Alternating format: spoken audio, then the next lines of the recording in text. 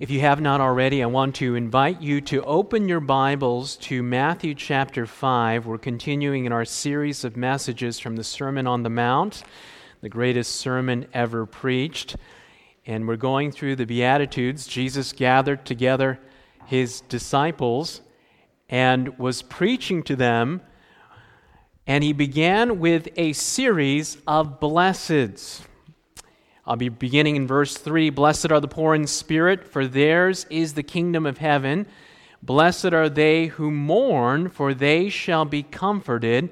Blessed are the meek, for they shall inherit the earth. And the focus of our message today is, blessed are those who hunger and thirst for righteousness, for they shall be filled. I had a description on the screen, but I don't know if we have it here yet. But just imagine that on the screen you have a series of blesseds. You'll notice when you read the Beatitudes that the first blessed and the last blessed have the same connotation or the same aspect that ends the Beatitude. Matthew chapter 5, verse 3, blessed are the poor in spirit, for theirs is the kingdom of heaven. And you read verse 10, the last beatitude, blessed are those who are persecuted for righteousness' sake. What does it say? For theirs is the kingdom of heaven. The first beatitude and the last beatitude have the same blessing, indicating that it doesn't matter if you're at the beginning of the Christian experience or at the end of the Christian experience, the promise is the same. Scholars believe that the Beatitudes are a progression in the Christian experience. You go from one level of grace to another level of grace. You're saved all along the way, but the Holy Spirit begins to work in your life and brings you through the progression. And I praise God that you are just as saved in the moment that you accept Jesus as if you have been a Christian for 20 or 30 years and later in the Christian experience. Amen? Blessed are the poor in spirit, for theirs is the kingdom of heaven. Blessed are the persecuted, for theirs is the kingdom of heaven as well. There's another way of looking at these Beatitudes. It can be also seen in two sets of four as well. The first set of four ends with a blessing for those who hunger and thirst for righteousness. The second set of four is a blessing for those who are persecuted for righteousness as well. So the first set of four goes from a state of emptiness to filling with righteousness. The second set, God begins to give you aspects of his character and righteousness, and you are overflowing with righteousness, and you come to the place where you are persecuted for righteousness' sake. And I'm looking forward to actually discussing that one future in our series, because I can't think of being persecuted as being a state of happiness. Can you? This is a strange saying. But for today's focus, we'll be looking at the blessing of those who hunger and thirst for righteousness' sake. Jesus, in this beatitude, is using a universal analogy that we can all relate to of physical hunger and thirst. He's not talking about the physical aspect of our human nature. Rather, he's talking about a spiritual longing that is universal to all of us. It is universal to all human beings, and it's an inner longing, an inner ache of loneliness that we all experience. I don't know if you noticed this past week, the iPhone 7 was announced. I unfortunately watched a clip of the announcement. And there's something about these promotionals, because after I watched all the bells and whistles of the iPhone 7 and the iPhone 7S, I went to use my phone afterwards. And suddenly the luster of my phone just immediately vanished. It's just amazing the way capitalism works. I mean, my phone, when it came out at the time, it's an iPhone 5. It's antiquated, about to break, but I'm so cheap I don't want to get rid of it. But when it came out, it was the latest and the greatest thing. But suddenly, when Apple unveils the iPhone 7, which is waterproof, which doesn't have a headphone jack, all of these attributes just seemed to elevate it to a certain state, and I found myself craving a new phone. It was fascinating because I read an article in the New York Times about happiness and desire and materialism, and the heading was, "Do we really need it?" And the correlation with happiness, I also read an article in Psychology Today called "The Hedonic Treadmill." And this is a fascinating article. I want to quote to you a few excerpts from this article. It says, even if we spent our whole lives pursuing something, once we've got it, we start adapting to it. Soon it becomes normal. Once it's normal, it can start to get boring. It doesn't matter that we've worked for it for decades to get there. We've got it now, so it's not exciting anymore. Have you ever experienced that before? It's like we're just grown-up children to a certain degree, except our toys are becoming more and more expensive, and we want this thing, and the thing that capitalism does is that it is actually selling an element of happiness. You buy this phone, and it'll bring you joy. You buy this product, and there's a certain fulfillment that will come, but it doesn't seem to last. And this is what Psychology Today was saying. The shiny new toy loses its luster once we have it. We get used to it. That dream home. We get used to the hot tub, the view, the skylights, the inner elation of happiness that it once brought wears away. All of us have experienced this, yes? No matter what it is that makes you happy, you can get bored of it after a while. That is because of a concept known as hedonic adaptations. Simply put, there is no one thing that will make you happy forever. Eventually, you get used to it and need something different. We all have experienced this before. We get something, whether it be a material belonging, a new house, a new car, it all wears away after a while. The theologian John Piper put it this way, and everything turns to ashes in your hands. The thrill of lust leaves the sediment of guilt and loneliness. The drugs and alcohol can't keep you from waking up in the real world again and again with your messed up relationships. The tan looks so artificial and fades so quickly, and the new toy is so boring in just a few weeks. All of us have experienced this inner existential ache of loneliness.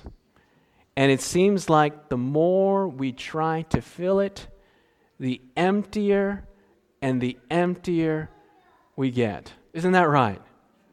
And it seems as if the world is after this intangible fulfillment that we just can't get our fingers around. Deion Sanders wrote in his autobiography about this very same experience. For those of you that don't know who Deion Sanders is, he's a Hall of Fame football player. Quite remarkable because he could play both offense and defense.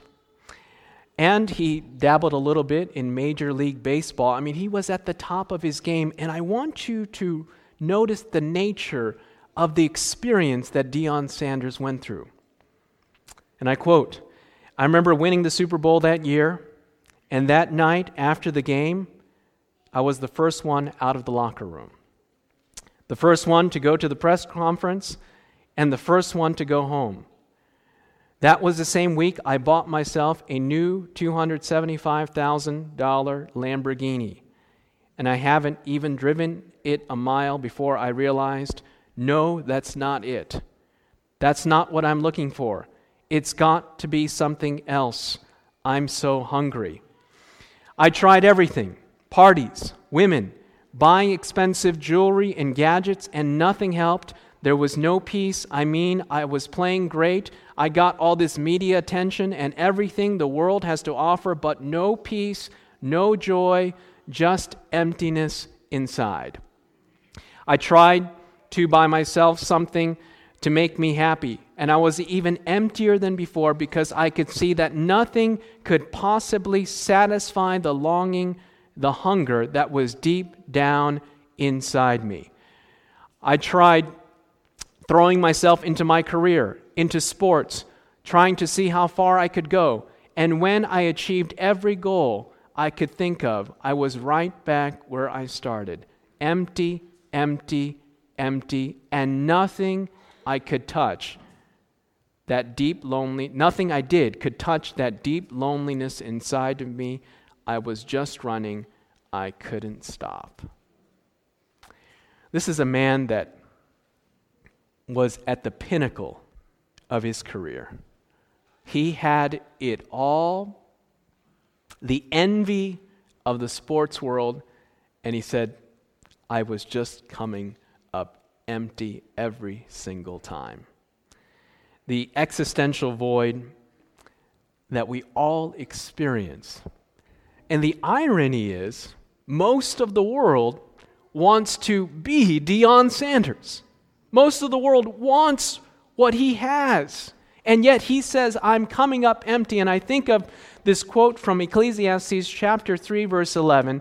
God has made everything beautiful in its time. Also, he has put eternity into man's mind.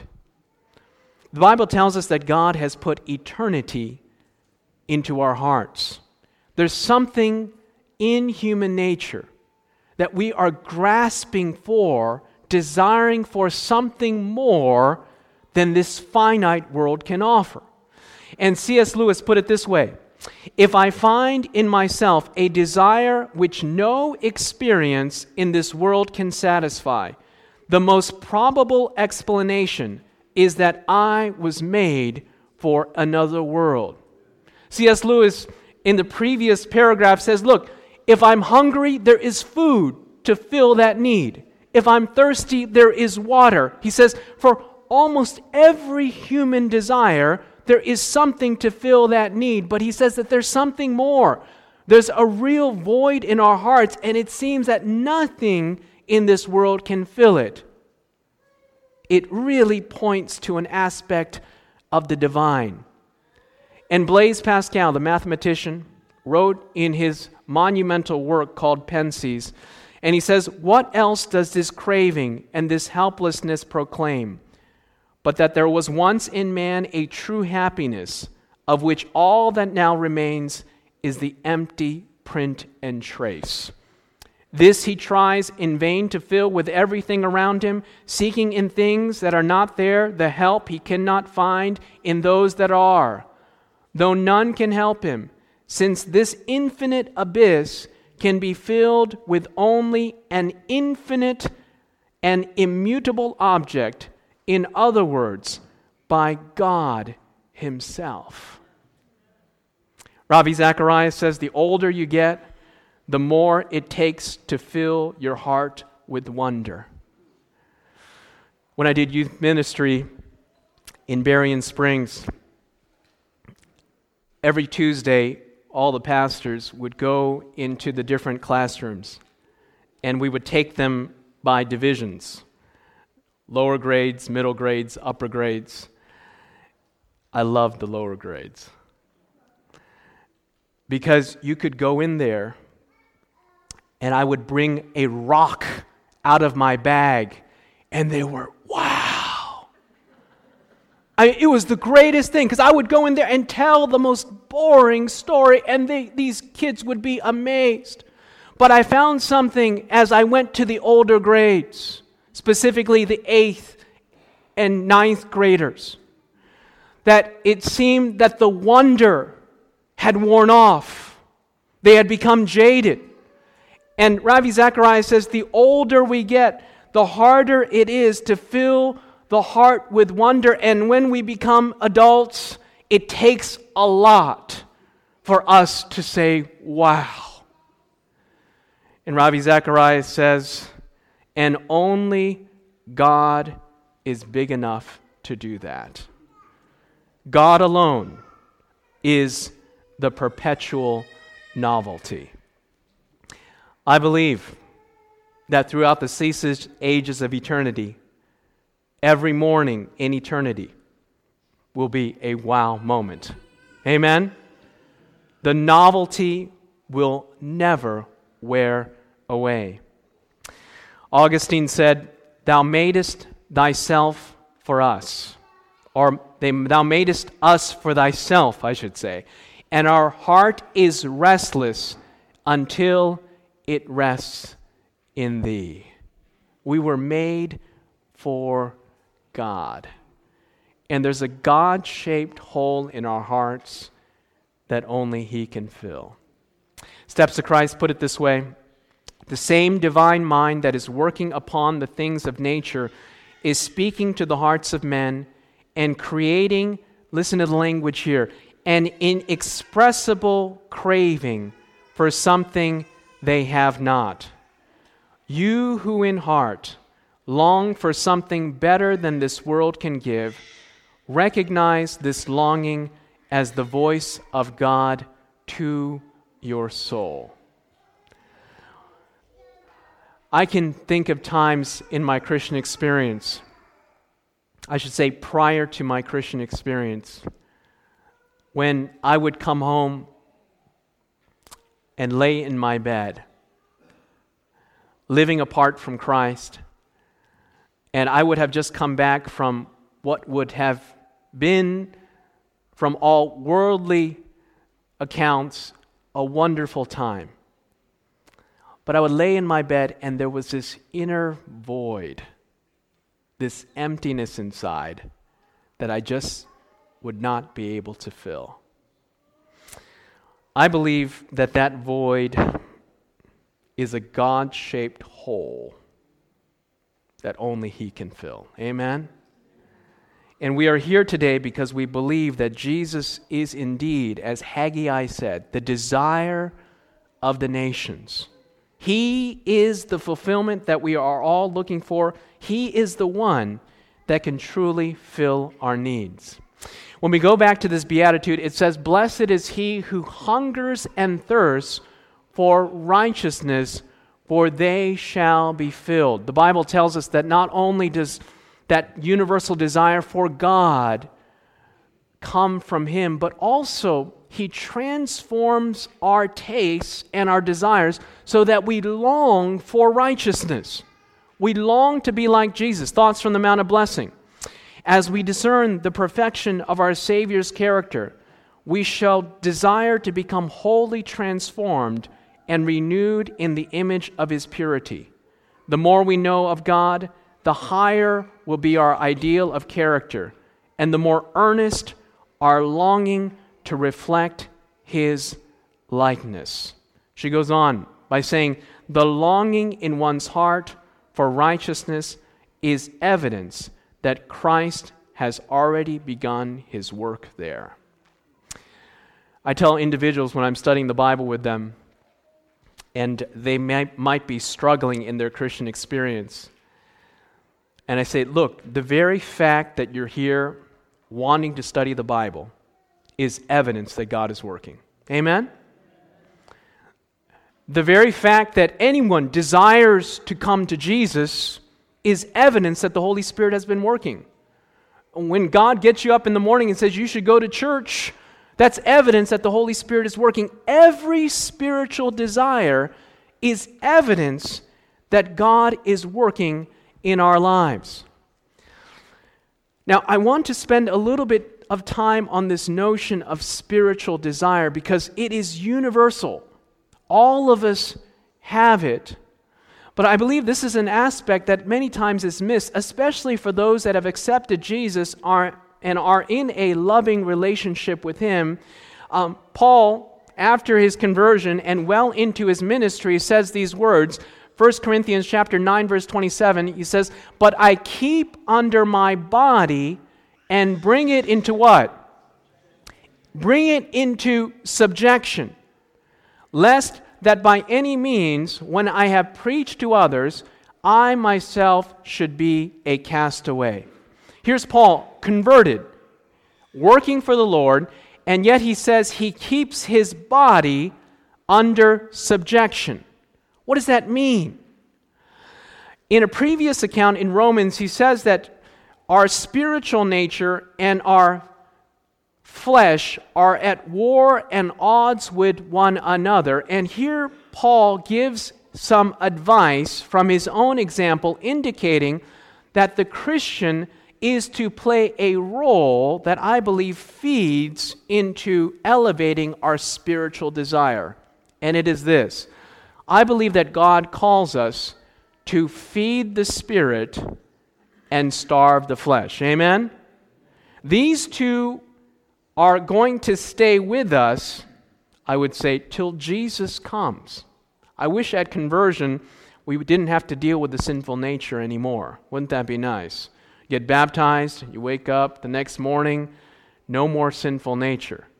But the reality is the sinful nature is still there. The difference is now we have the ability to choose to walk in the Spirit and not in the flesh.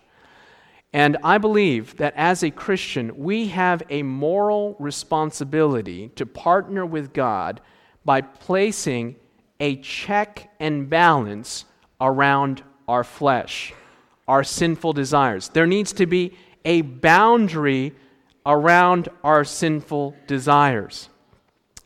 Now, I went to a small college on the East Coast, and it is in the hills of the East Coast. And on the road to the school, there is these hills, and when you crest at the top of the hills, essentially you don't know if a car is coming until you reach the very crest. For a long time, there were no yellow lines on that road until that fateful morning, as chance would have it.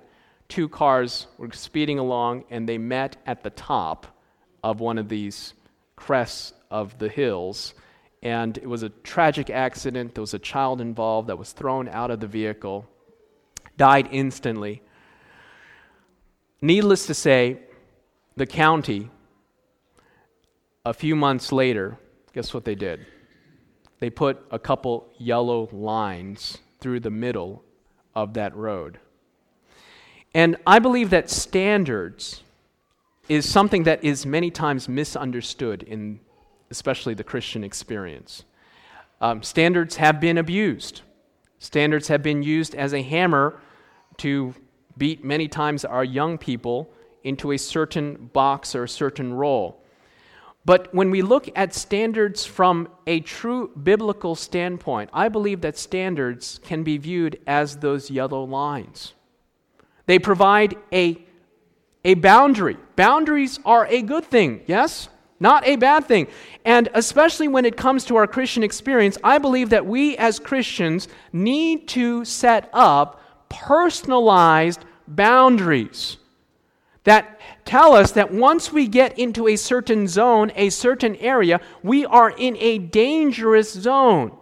I went to Niagara Falls not too long ago, and we could get to a certain place where the falls were going right over, and I praise God for that boundary that was there. Boundaries are a good thing. It tells us when we are in a zone of danger, and if there's an area in our lives that we are struggling with, we need to set up some boundaries that indicate that if you get too close, we're going to go off the edge. And many times in our Christian experience, what we do is this. Look, I'm going to get as close to the edge as possible. I'm going to dangle my feet over. And if you're having a challenge, for instance, with the internet, or with pornography, or with an issue, we need to set up certain boundaries that indicate that we are in a dangerous zone. We need to say, look, I'm not going to be on the computer during certain hours. If you have a struggle with chocolate, you need to say, look, I'm not going to walk by the certain chocolate aisle at the supermarket. We need to set up these things. Now, that is not legalism. It is indicating that, look, this is a zone that we need to be careful in, because we need to, as Paul said, place a check and balance around our flesh. And some Christians are struggling along, and you ask them sometimes, look, what does your week look like? What have you been consuming? And they say, look, I watched this movie, and I'm eating this type of food. And when you look at it, they've been feeding their flesh all week to the place that it has just developed an incredible appetite, and the spiritual nature has been starving. The work of grace is that the Lord empties us of self and of selfishness, so that our spiritual appetites can be enhanced by the grace of God. We accept Jesus, we walk with Him, and by the grace of God, He enables us to set up boundaries so that we can know when we're in a dangerous area in our Christian experience. We need to feed the Spirit and starve the flesh. Have you ever tried to drink water after you've drank a soda pop?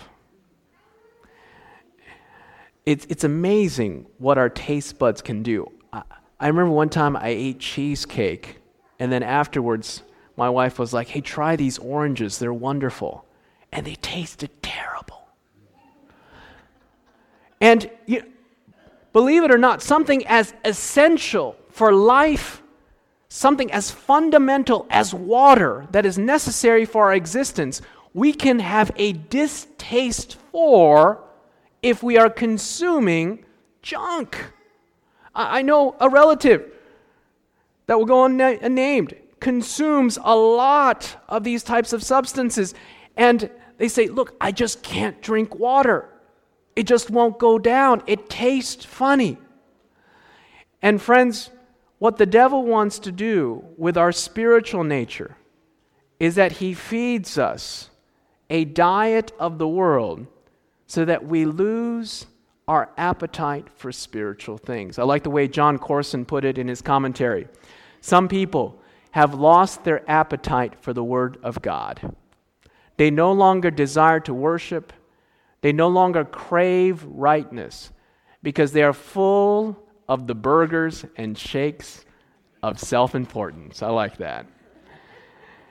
When you empty yourself of self, happy are you because you're going to hunger once more for righteousness. Praise God. And that's the progression of the Beatitudes. He takes you, empties you of the junk in your life, and you desire righteousness. I like the way John Stott put it. There is perhaps no greater secret of progress in Christian living than a healthy, hearty, spiritual appetite. How's your spiritual appetite today? I pray, by the grace of God, that each one of us will partner with Jesus every single day and say, Lord, help my spiritual appetite. Help me to desire you like I thirst for water and hunger for food. Let's pray together. Our Father in heaven, we thank you for grace. We thank you that we can come to you just the way that we are. Broken, jaded, in need of restoration. And you take us, Lord, and you recreate in us a clean heart. You renew a right spirit within us. You change our appetite. You restore our taste buds. We thank you that you bring us to the place where the plea of our hearts is, Lord, give me Jesus. Make me more like Jesus. We pray today that every person here would heed your voice, would heed your spirit, and that you would renew us each and every day. For we ask these things in Jesus' name. Amen. Amen. This media was brought to you by Audioverse, a website dedicated to spreading God's Word through free sermon audio and much more. If you would like to know more about Audioverse, or if you would like to listen to more sermons, please visit www.audioverse.org.